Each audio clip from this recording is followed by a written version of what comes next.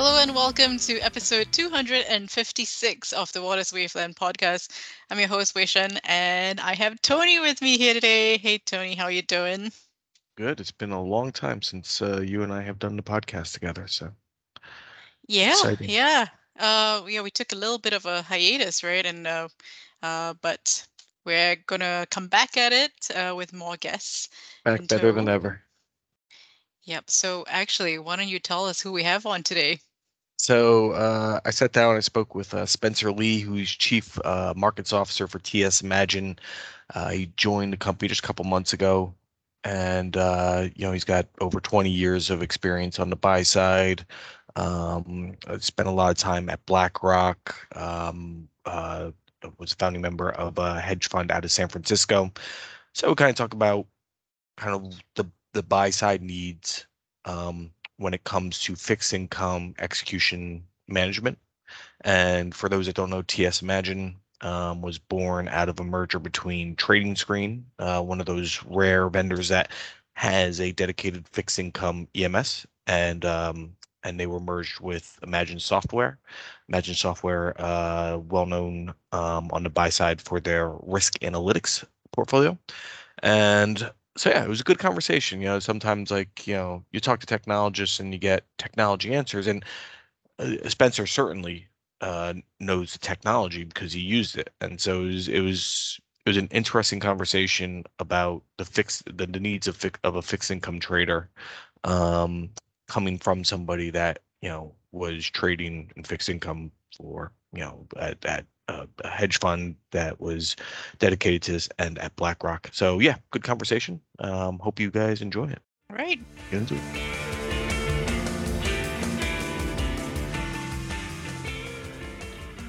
All right, now I'm joined by Spencer Lee, who recently joined TS Imagine as its Chief Markets Officer. Spencer, thanks so much for joining us today. Thank you for having me. So, for those that don't know, Spencer spent about 6 years at BlackRock, where he led global electronic fixed income trading. He then went on to become a founding partner at Agilon Capital in San Francisco. So, basically, a decade or so on the buy side there. Very big, institution like BlackRock, and then starting up a hedge fund. What led you from kind of going from the buy side to cross the street to the vendor community? Well, it is a lot of folks like to say these days, a bit of a journey. As you mentioned, actually it's 20 odd years on the buy side for me 20 now years, sorry. or so. A good number of those at BlackRock, where I was running the fixed income desk for the West Coast. And then the side job over there, so to speak, was in charge of global electronic trading for credit.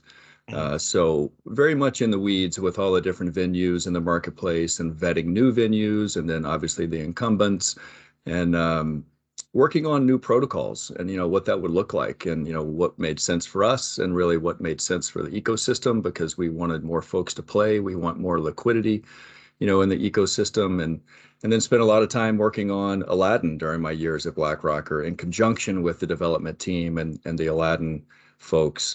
Feel very, very close to those guys still to this day. We were trying to figure out how to essentially ingest all of the information around the new protocols in the marketplace and really drive further adoption of electronic trading there. So little by little over time for me, it just kind of became, as much as I love trading and never thought I would kind of move away from it as I've done now, just the interest in the electronification effort and really the tools to embrace that electronification effort kind of just grew in me over time. And then, as you mentioned, there was a group of us that ended up leaving BlackRock together and starting our own firm, Agilon Capital, hedge fund, long, short, systematic credit. We needed the right tools in order to handle the electronic nature of our systematic nature of our investment process. And so I was given carte blanche to find a new system, that worked for us. And I wanted to continue the work that I had been doing all those years, and also try to vault ahead a little bit, because I had a vision of what was needed for the buy side, and really born out of trying to solve pain points, that exist, for the average buy side trader. trying to be everywhere at once is a big one. And then when you kind of come up with tools to be everywhere at once, making sure those tools work reliably, such that every time you click a button and you expect something to happen, that it does happen like you expect. I had a colleague for a number of years that used to say, quite famously, I don't need some electronic tool or platform or button to invite me to make a mistake. And I always thought it was kind of funny. And but what he was talking about is something that every buy-side trader lives and breathes, and that is that if it doesn't work, it's, unfortunately, it's kind of dead to me. Yeah. And they really don't go back to it. And so one thing that I found that, while this interest in electronification and sort of the tools that go with it grew in me, is that I guess somewhere along the way developed a little bit of an ability to kind of engage and talk to the development side of the house. And so myself as a practitioner, I found maybe some degree of again ability to, I guess, bridge that gap, to some degree, and kind of be a trusted liaison between what the buy side traders on the front line need to use every day and what the developers can actually produce.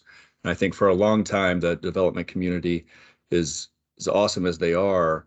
They're kind of shooting at a target with the blindfold on sometimes because they never got the proper feedback, from the front lines. And, I saw that happening and it kind of hurt a little bit, and so I wanted to jump right in and try to fix that.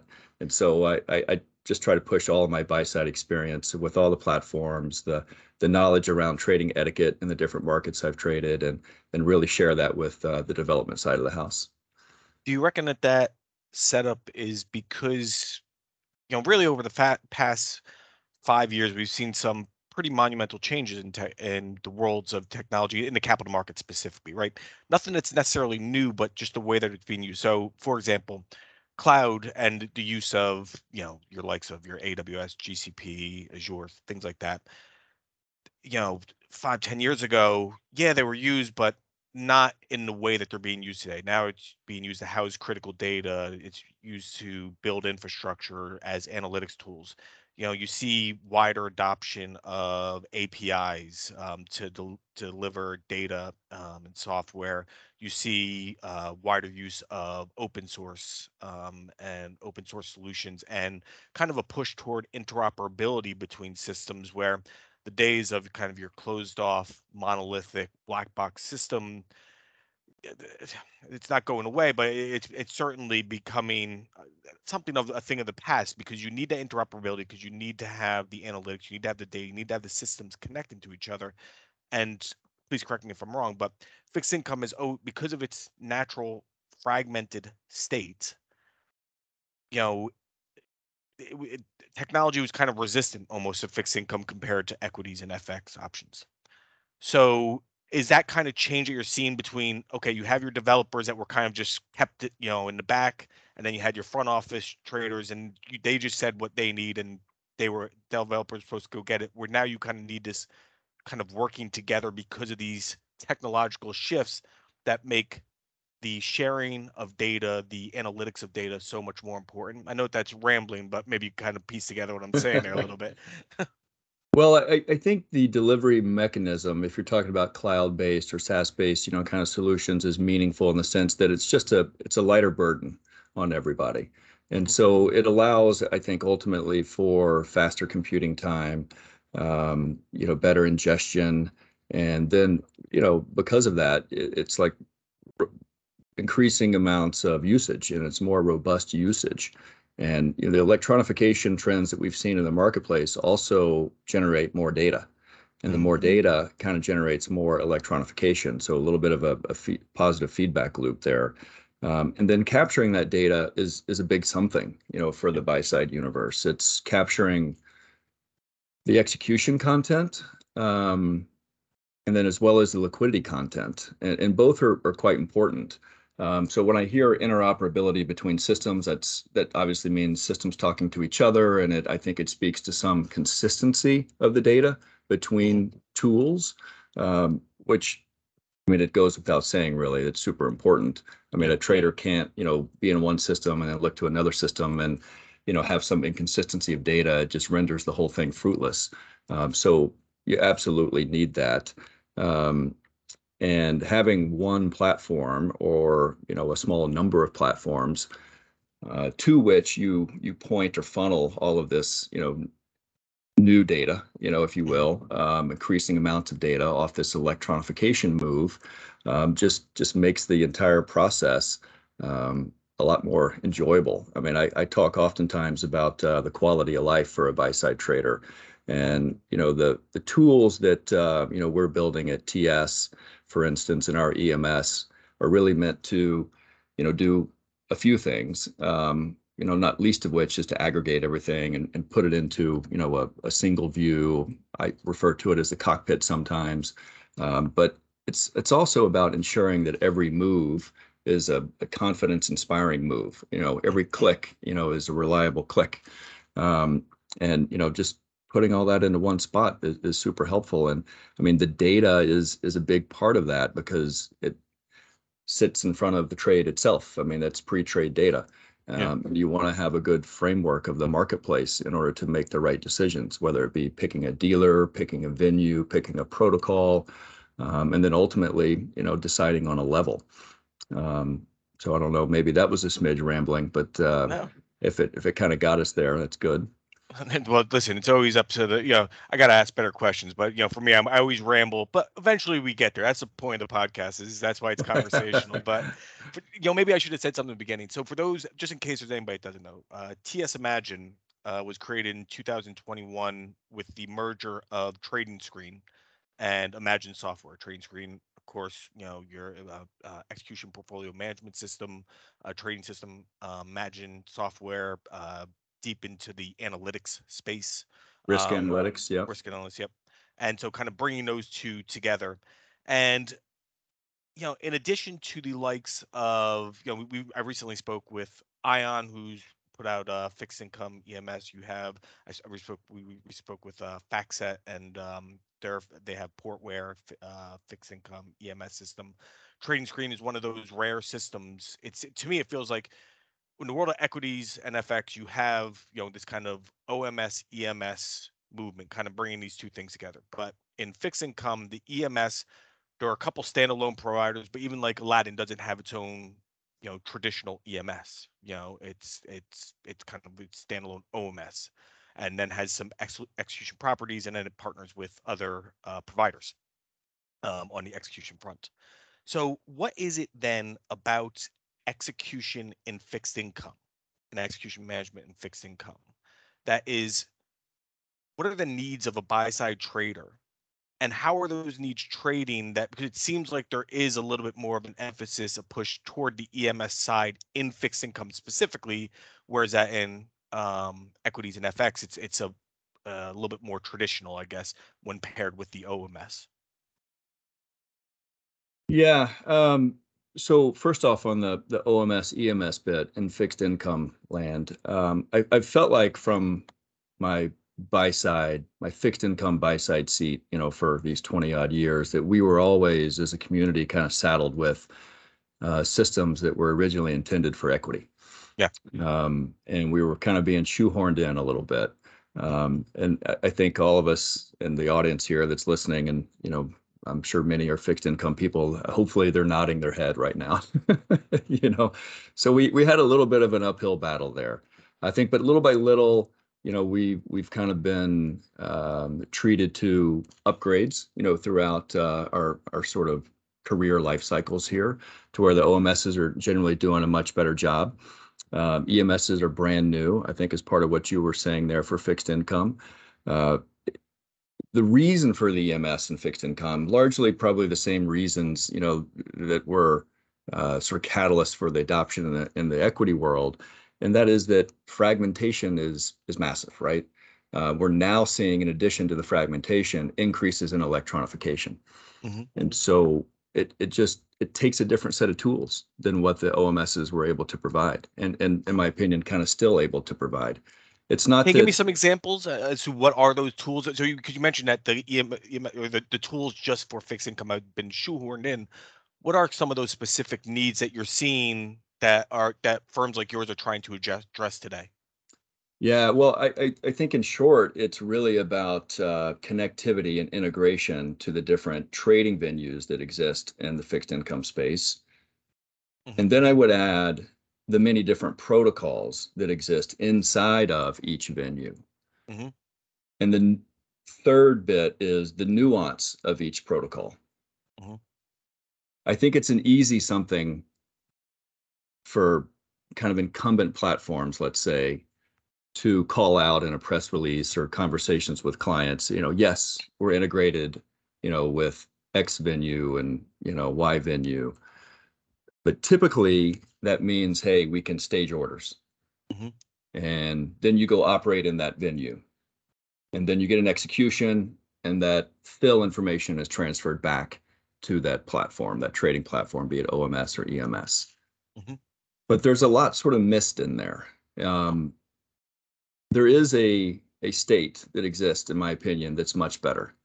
And that is to have a platform, in the case of TS, TS is EMS, try to normalize the engagement or integration across all those different venues and across all those different protocols, and bring the control panel, if you will, the cockpit, kind of controls into a single view, such that you don't have to go outside of the TSEMS to do very much. I'm not trying to say that you never have to go outside the TSEMS, but increasingly, given the diaspora of liquidity content that exists in the fixed income space, and by the way, it's distributed or disseminated asymmetrically depending upon that um, content creator or that liquidity provider. You just need to cast a wide net. And if you don't have the tools to catch all of that information and distill it into a single view that makes it relevant for the trader as it pertains to either their order list or their blotter or a watch list, then I feel like we're kind of coming up short, as a community. And so, like, we should all expect, in my opinion, to have the right tools to bring all of that content into the safe space of the buy side. So we shouldn't have to be saddled with this idea that we need to constantly stage orders into every other venue. Okay. When you do stage an order into every other venue, and pardon me here, I'm going to go into the weeds just a little bit. Please, our listeners will appreciate it. That's a committed placement. And so once you commit a placement to a single venue, then that order is no longer kind of, I'm going to hold my air quotes up here and say kind of workable inside of your own blotter view. So it comes at the expense of interacting with potential liquidity opportunities in other venues or other streams or other pathways. And so if you can maintain this idea, which I think is kind of like I don't know, a golden concept, if you will, of bringing all the liquidity that exists in the marketplace into your platform. And then that's the safe space, such that you're not sending your content all over everywhere. As a buy-sider, we want to protect our information. We don't want to create information leakage in all these different places. And I'm not saying anybody leaks information intentionally, far from it. But in general, we just want to try to minimize what we send all over the place. And so if we can collect all that liquidity content into that single view, again, I refer to it as the buy-side or safe space, then we decide what's relevant. We decide what to engage, how to engage, when, all that kind of good stuff. We can make decisions on the right protocol. We can make decisions on the right venue if they have the same protocol. I mean, their discussions are, I mean, it's quite easy to see exactly, what the transaction fees are in the different venues and different protocols. It's not to say that the cheapest is always the best. Not always the case. There could be more size. There could be a slightly better level, such that the gross level is better. And so it's just I think all of this information that exists in the marketplace needs to be brought to bear in one view so that the buy side trader can make the right decisions. So TS, I think what I'm trying to do here, using all my years on the buy side, and now in the seat that I am now as, head of fixed income, EMS, is really build a fancy sports car for the buy side that does everything that a buy side trader needs, solving all the pain points. And then we're going to hand the keys to that sports car over to the client, and let them drive it however they see fit. But they need to have choice in protocols. They need to have choice in venues. They need to have choice in dealers, all in the search for best X.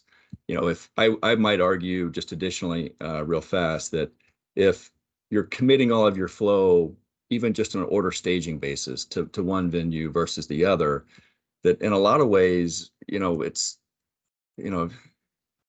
almost a small dereliction of duty a little bit. Like you need to try to be everywhere, because fiduciary duty matters. And if a trade goes off in another venue or another spot in the marketplace that you could have been accessing, but you didn't because you were kind of using old tech that just allowed for one type of engagement or integration, then that's a whiff. Yeah. Let me ask you that. So could you mention the various venues, and you have your different protocols, whether RFQs, all to all, your club. How can what's the question I'm trying to ask you? Is it through either regulation or is it through technological advancement that progress will be made in fixed income so that you can get that wider connection? Because right now it seems like through the protocols, you're kind of locked into one or the other. The venues are, the venues dominate the fixed income space so much that I wonder, is there a partnership in the industry, I guess? Because to me, it still feels like the venues have their kind of way of viewing things, and thus the different kind of protocols. The buy side wants to connect into all these different liquidity sources, and then it's up to the vendors to figure out, okay, how do I go about making these connections? Is it regulation that has to drive that, you think? Or is it just that there hasn't been innovation, I guess, enough innovation in space, or there needs to be more innovation in the space just to make those connections? Do you understand what I'm saying there? The connections to the venues? Yeah. So the venues, it would seem to me, have their own, business model, their own way of doing things. That's the different protocols, right? Yeah. So what's that impetus to get everybody kind of work there so you can easily, so the buy side can connect into all these different liquidity sources? Yeah. So the technology, I think, is really the venues opening up their trading APIs. Mm-hmm. And that's been happening for the last several years. Okay. One of the original catalysts for that was to try to encourage, I think, more buy-side engagement of all-to-all trading opportunities. Mm-hmm. That really said, okay, we want to make it as easy as possible for buy-siders to be a liquidity provider and RFQ opportunities. Yeah. And in order to do that in the early days, you kind of had to be in a particular GUI or platform looking for that opportunity. And then you either had to have a watch list, possibly get a pop-up, or you'd send orders over in that committed form that we were talking earlier, such that when that opportunity showed up, you had another pop-up and it was a solicited engagement versus an unsolicited engagement. I myself kind of prefer the solicited engagement. It's a safer kind of trading behavior, in my opinion. But that to me was one of the catalysts for this this step forward, I guess, in the evolution to try to encourage more participation. Everybody had that initial ability to stage orders over, then generate the RFQ, be the RFQ launcher. Traditionally, it went to just the dealers. But when the moment arrived to where that audience for the RFQ switched from just being the dealers to then including the buy side, then it was kind of a question that was almost asked to the buy side. Well, how can you see more of that? I don't want to miss that opportunity. And then the venue said, okay, well, you can do these few things to try to make sure you don't miss it. But then it extended even a step further to say, okay, and the venues get a lot of credit for this. Well, if we can make it a notch easier for the buy side, what does that look like? And it's really that trading API that shares those RFQs with different OMSs or EMSs or proprietary systems on the buy side. And then that information again comes back into that safe space that I'm talking about. And the response mechanism in that safe space, in the places I've worked, including TS now, is a very efficient response mechanism. And so that encourages a higher hit rate and a higher response rate for the venues, and it drives better pricing for the venue itself, that they can then turn say, here's why you need to come to our venue and launch your RFQ, because we have, you know, this ease of access for so many different responders, you know, to compete for your business. Okay. And let me ask you this then. So obviously, when Francisco Partners brought together Trading Screen and Imagine software, it was with the eye of let's help bolster the risk analytics of TS, right? That's what their specialty is, and so you know, buy side traders need more and more data. You know, we like to say that the data is good, but if you can't provide context around that data to make decisions on where to place an order, on TCA, on your risk analytics, things like that, on your risk exposure, the context is what's so important. So I recognize that you've only been at the company for a few months now, but Yeah. looking forward, what is going to be the drive for TS Imagine as it comes to fulfilling the needs of a buy side trader and the analytics that they need around fixed income trading? Well, so you're right to touch on the Imagine part of the business, which is the risk analytics part, and that's a big focus of the new combined entity, right? How do we pull the two into a cohesive one? And so we're working feverishly on that. And I even at some recent conferences had clients ask, you know, because they're a risk client, and they said, well, hey, if we become an EMS client, can we push that risk information into the EMS? And the short answer is yes. It's not quite ready for prime time, but that is kind of job one on the roadmap. You know, and then I would add that what's happening even maybe a step before the completion of the risk injection is to properly capture all of the data that is generated in the marketplace for a fixed income trader. And I think I mentioned this earlier, but I think of it in two sort of buckets. One is the execution data itself. So that's historical in nature. And not only, you know, does it include the level of course and the protocol and the dealer, you know, timestamps and all that kind of good stuff. But it also includes the liquidity content. And so there's the execution data, which is more historical in nature, and then there's liquidity content that you track over time. So the execution allows you to do any number of different things. It shows you, you know, like who you're trading with and dealers, and again, what protocol. And I'll come back to the protocol analysis in a little bit. If I drift, you know, please give me a nudge. I've got some interesting things to say there.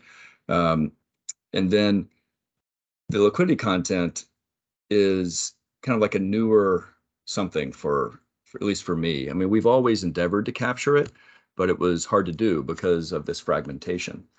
And so we're finally developing tools in the TS landscape that brings all of that into like a single capture point. And you can do a lot. And by the way, this is just client information, meaning it's liquidity content is generated by a liquidity provider and then delivered to clients individually. And so we don't mix and match that inside the TS environment. Intended data for a particular client only ends up at the doorstep of said client inside the TS environment. But we do capture it and we normalize that data. You know, we do some work to generate confidence scoring around that. And we provide that to the client through Snowflake, for instance. Or any, you know, possibly a different pathway if the client so chose. And it allows them to run any number of different, you know, analyses on that data. I mean, it could be quantitative research, it could be trading management, it could be compliance and surveillance. You know, I could scroll back through my memory, you know, kind of managing a bigger team, but I think you get the idea. So combining that information with the execution content is just a powerful combo. And, you know, we've got a tool or I guess maybe better said, is a product that we call TCLA. And so TCA, everybody knows, we add the L in there for liquidity, liquidity content, and it becomes a pretty powerful tool. And then that information, once the recording of all that data starts, if a client so chooses to engage that product, it can be fed into the EMS real time, and ultimately drive protocol selection and dealer selection. And then when you see executable levels inside of the EMS, we're going to have a confidence score right next to that as well. Like, does that dealer slip this percentage of the time or not? Kind of thing. And it's going to help drive a lot of smarter decision making. Okay. And sorry, so that protocol analysis, that's where that fits in there. That's what you're talking about there. Sorry if I didn't make that connection. It's not the only thing I'm talking about, but it is an output that I think I found useful in analyzing our trading flows over time on the buy side. So I wanted to know what protocols were the most effective and also the least expensive. So measured by transaction cost. We kind of know about RFQ. I'm going to try not to use too many acronyms here. Inside of the RFQ is a liquidity taker. You can match up with a all-to-all provider, which is a pretty good outcome, or you can not, kind of match up with a all-to-all liquidity provider and just be kind of the original dealer network. All pretty competitive. There's also the voice trading protocol, which traditionally has been one of the most expensive. And then as you move to RFQ, it gets pretty competitive and it gets, less expensive.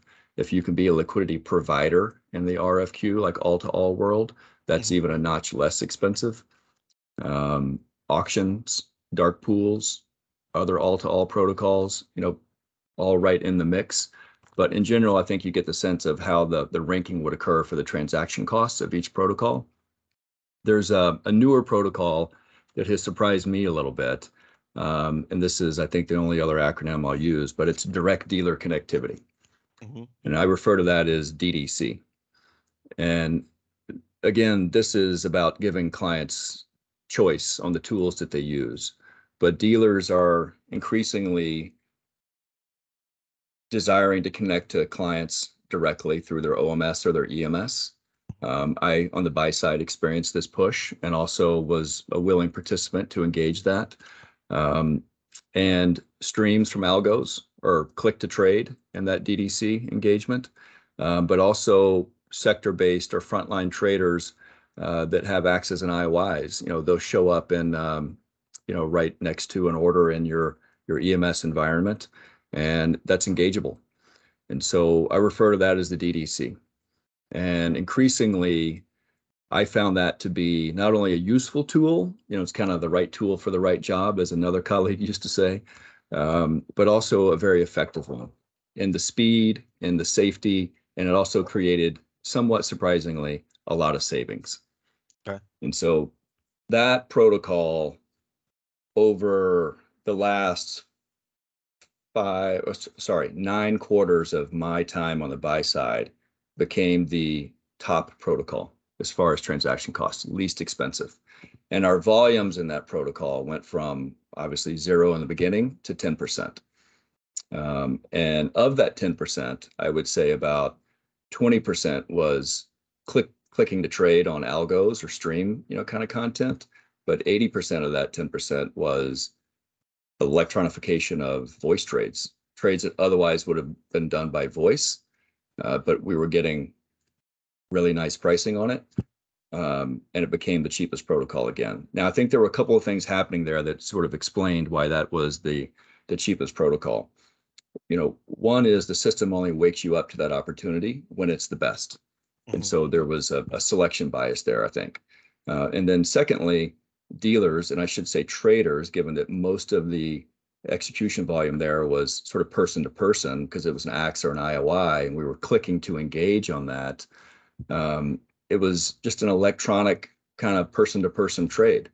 And I think the sell side really appreciated the electronic kind of RFQ, if you will, but that was directed to them based off an acts of theirs that they had previously shared, and it was non-comp. Okay. And so if they share that information or that liquidity content into the safe space of the buy side, and the buy side can cross-reference that with their watch list or their order book, and the system tells you, hey, right here, right now, this best dealer exists for you, and it's a clickable something, and it passes your checks, meaning like you're vetting it on price and a number of other things that you may choose to use as part of your decision-making process. Why wouldn't you just click that button? It's so super easy and super fast. Who develops? I've traded small size on there, and I've traded large size on there, and it works just as well. And it doesn't preclude conversations over IB or phone or whatever. But for it became the cheapest protocol over a little over 2 years of trading volume for us. Forgive my ignorance, but who developed the direct dealer connectivity? Who developed the DDC protocol? Well, I'd say that it was sort of happening organically across a number of different spots. I mean, I myself started working on it with the BlackRock team many years ago. Close to 10 years now, ago when we first started working on that. One of the things that I started pressing when, we started Agilon was to continue that work and to try to, drive things forward. I think the dealers were also pushing quite intensely for this direct connection. And the buy side was, in some pockets of the buy side, very enthusiastic about engaging that, and in other pockets maybe kind of wondering if it was really all that. But it's pretty effective. I think there's a lot that belongs in the RFQ bucket. Low, medium touch for sure belongs in the RFQ bucket. It's in comp, you get immediate justification or evidence for best X. And so it's easy. Like, it has the highest certainty of trade. It's also the most amount of information leakage, but arguably you may not think that, you need to protect your information that much, and kind of low and medium touch flow. So what would be left for DDC engagement? But look, I think if you did choose, and again, this is up to the buy-side client to determine what tools they want to use. I mean, in EMS, and that's what I am now, of course, really just trying to provide choice, and in the search for best X. So a client may choose to, go the DDC, or they may choose to put all that flow in the RFQ, and we want to make those choices, and then the subsequent engagement of those choices, meaning to the venue or to the dealers, as easy as possible. All right. Well, Spencer, listen, this was illuminating. I appreciate you taking the time out and chatting with us today. Yeah, no worries whatsoever. Happy to meet you, and I would say that the journey's been a good one. There's a lot more out there, in as far as the electronification of fixed income, and maybe even more specifically credit. I think we're still in a lot of ways just kind of laying the foundation for new protocols to come. So an exciting time to be involved. Absolutely. Thanks again.